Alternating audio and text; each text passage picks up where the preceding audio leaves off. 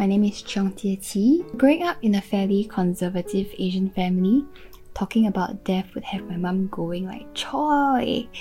So to her, it's an ominous topic that just screams taboo. My full name is Kok Chun Yen. When talking about death, I've always thought of it as an abstract concept. I'm Lim Chu Sien. Talking about death actually makes me feel centered, grounded almost. Kind of puts things into perspective. I'd asked these medical students to tell me what they think about death. And like them, I squirm uncomfortably at the thought. We think that talking about death is to somehow speed this thing or wish the worst upon someone. That's Lalit Krishna, a palliative care doctor at the National Cancer Centre, Singapore. Talking about death is to welcome death to your door. I'm Nicole Lim, and in this episode of Medicus the podcast, we're taking a look at that door that awaits at the end of all our lives. And despite the fact that most of us don't like talking about it, we still have a very specific opinion on what a good death means to us. So there was one patient, we were talking about death and dying, and he told me, I want to die aged 78, killed by a jealous lover. What most of my patients say is that they'd like to die in a manner where their dignity was maintained, they were pain-free, and they were with family. At peace with my own values, and also at peace with the values that belong to people whom I love. I believe that in order for a good death to occur, any medical intervention has to reduce the pain, yet not impair my consciousness.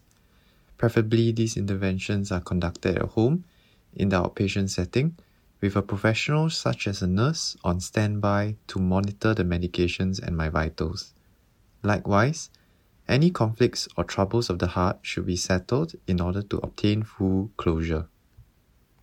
How would I like to die? I suppose knowing that I mattered. As for me, my image of a good death is one where I'm surrounded by my family, and I can drift away at a time when I'm ready to do so. While demanding to die on my own terms may be a futile exercise, we can do things collectively as a society through policy and through individual choices to help us get the closure we're looking for. So let's start with the state of end-of-life care. A recent global ranking of countries conducted by the Lien Center for Palliative Care at Duke NUS Medical School in Singapore found that when countries were ranked by the factors that mattered the most to people at the end of their lives, few countries offered a good place to die. And so I asked the centre's executive director and the senior author of the report, health economist Eric Finkelstein, to tell me a bit more about what he found. Well, what I've come down on is that in the developed world, we tend to mistreat and overtreat people. And in the developing world, we tend to mistreat and undertreat. And by mistreating, you mean? People tend to die in pain, not at their place of choice, with significant regret. Lots of reasons to think that we're not doing we're doing somewhat of a disservice to patients and families, the way we treat people with life-limiting conditions. So it's really no surprise that being free from pain was one of the most important factors.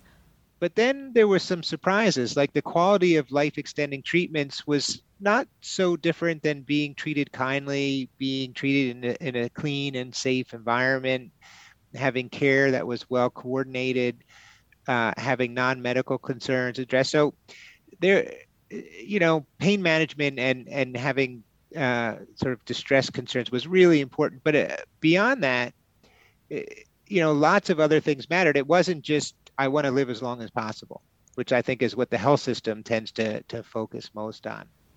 Modern medicine has scrubbed out countless causes of death, so much so that even doctors, who were once more used to relieving suffering than to cure a disease, have become quite terrible at dealing with it. And some medics even look at it as death being optional, right? We can keep them alive, we can put them in tubes, and we can do this and that. We can ward off death. Well, at least try for a bit longer. And Lalit's assessment is also reflected in the recently released report by the Lancet Commission on the Value of Death. a 3-year-long mammoth effort that brought together top experts in the field from around the world, including Eric, which found that overtreatment is a widespread issue. Overtreatment is not unique to end-of-life care. And what we've shown in several studies, including our COMPASS cohort study in Singapore and another study called SHAPE, where we look at advanced cancer patients and we ask them questions about their prognoses, how long they're expected to live, do they think they'll do better than the average patient? And they found that many patients believed that they could outperform the data, and those who had more hope were more likely to accept treatments because hope is really hope for a cure, hope for survival. And, you hope for it so bad that you're very willing to take, low risk treatments and give it a go. The problem is many of those treatments come with unwanted side effects and don't deliver what individuals hope. But in the end, there's lots of regret. So we find ourselves caught up in the system that is geared to deliver curative and life-extending treatments that thrives on our hope. A hope for a good physical outcome, for more time in this body. But the truth is there's always a time when that option is no longer on the table, but we're slow to recognize it in many cases. And we've become so focused on seeing death for something that is exclusively determined on the battlefield of the human body that we forget about the death of the soul, of the meaning of life, of dignity, says Lalit. We talk so bravely about the wish to respect autonomy, wish to respect the patient's choice. But we never talk about everything that would have allowed us to really respect their wishes. It's partly societal, it's partly educational amongst the healthcare professionals, it's partly not knowing when to bring it up. 100 years ago, death was a community ritual, something that happened in full view of the living. They accept it as part of life instead of something to be hidden and shunned and avoided. And so I think that's the hope of the commission, and I see value in that for sure. So while researchers like Eric are generating data to help policymakers improve the system, what can and should we do to be ready when our time comes? How do you look at death? I try my best not to. Exactly. So that's the point, isn't it? It's the part of you that you don't look at. It's the shadow. The day I spoke to Lalit for this podcast was the 10th anniversary of his dad's death. And so I asked him, the son of a doctor, whether his father had had the death he had wanted. So there were two parts to his wish. The first part was that he wanted to go and meet his maker without suffering. What he meant initially was physical suffering. He was very at peace with, I think, his spiritual side of things. But that changed, that wish. So what happened was that when he found out that my wife was pregnant, his final wish was to be around to see his first grandchild. And did he get his wish? Dad died 1 month before his grandson was born. So that's the hard part.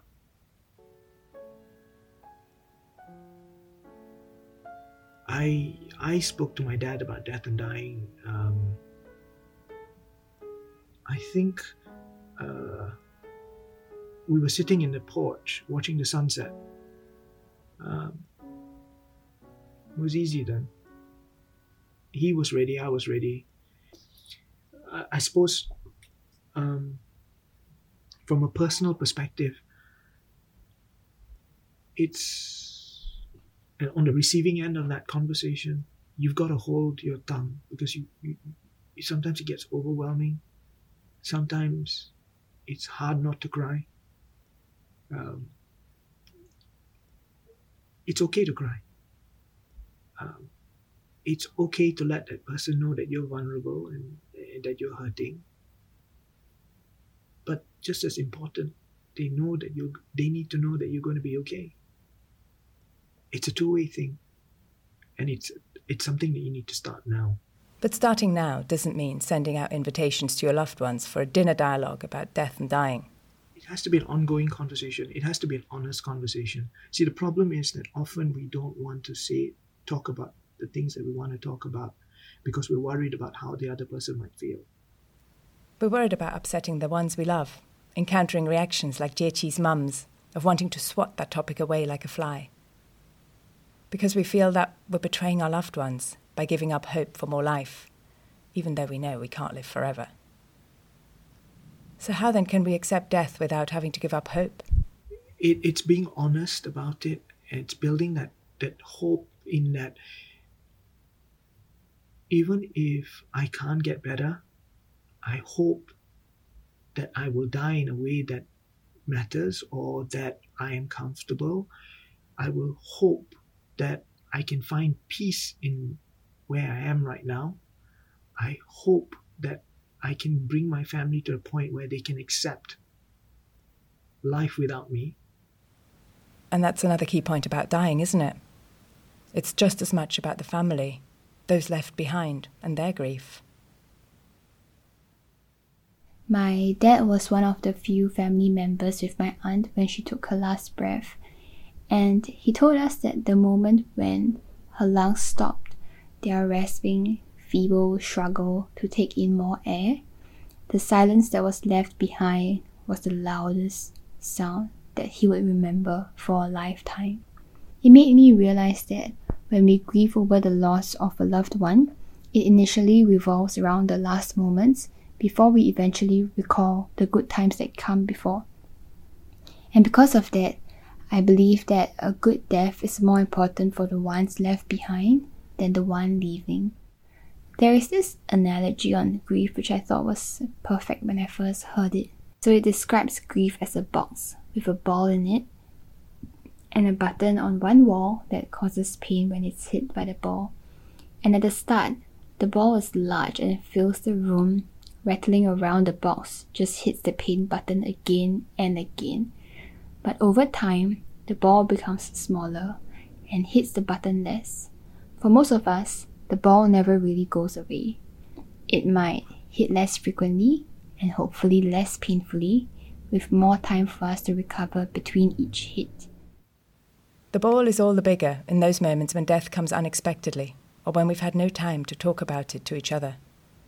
And despite the inevitability of death, we're remarkably good at thinking that it doesn't apply to us, that it's not yet our time. Death is such a pervasive human experience, and all of us will come to experience it. Yet, despite that, why is it so hard to talk about? And like Jiechi, I like to put off thinking about my own end. After all, I have so much left to live for. But rather than seeing life and death as two sides of the same coin, maybe it's time to reframe how I view death. I'm standing upon the seashore, a ship at my side. She spreads her white sails to the moving breeze and starts for the blue ocean. She is an object of beauty and strength. I stand and watch her until, at length, she hangs like a speck of white cloud just where the sea and sky come to mingle with each other. Then someone at my side says, "There, she is gone." So it's how you look at death. If you look at death in a purely negative perspective where there's nothing more, then hope is hard to find. But it's not impossible, because maybe part of that conversation is priming the other person, getting them ready to say, I'm ready for this conversation, and maybe I'm going to tell you what I want. And no, maybe you're not ready, but I'm going to help you get ready. And in getting ready, can we make room to give both life and death the space they need? Just at the moment when someone says, "There, she is gone," there are other eyes watching her coming, and other voices ready to take up the glad shout, "Here she comes!" And that is dying. For patients to talk about death and dying is also part of their journey. It's making them have a chance to say sorry or make amends or reflect. It gives them a chance to tell you what's important. Who wouldn't want a chance to gain some measure of control over how we and those around us experience death? Even if control over what is happening and when it's happening is often beyond our means. It's ironic. My father actually said, I am thankful to one thing that the cancer has given me. It's given me time to prepare. While death lies outside our control, what we can do is to talk about it. Help each other and ourselves understand what matters to us and what will matter to us when we reach end of life. My candle burns at both ends. It will not last the night. But my foes and oh my friends, it gives a lovely light. This was Medicus the podcast. If you've enjoyed this episode, check out our other ones and subscribe to our channel wherever you listen to your podcasts. And for more stories from Duke NUS, head to www.duke-nus.edu.sg/medicus.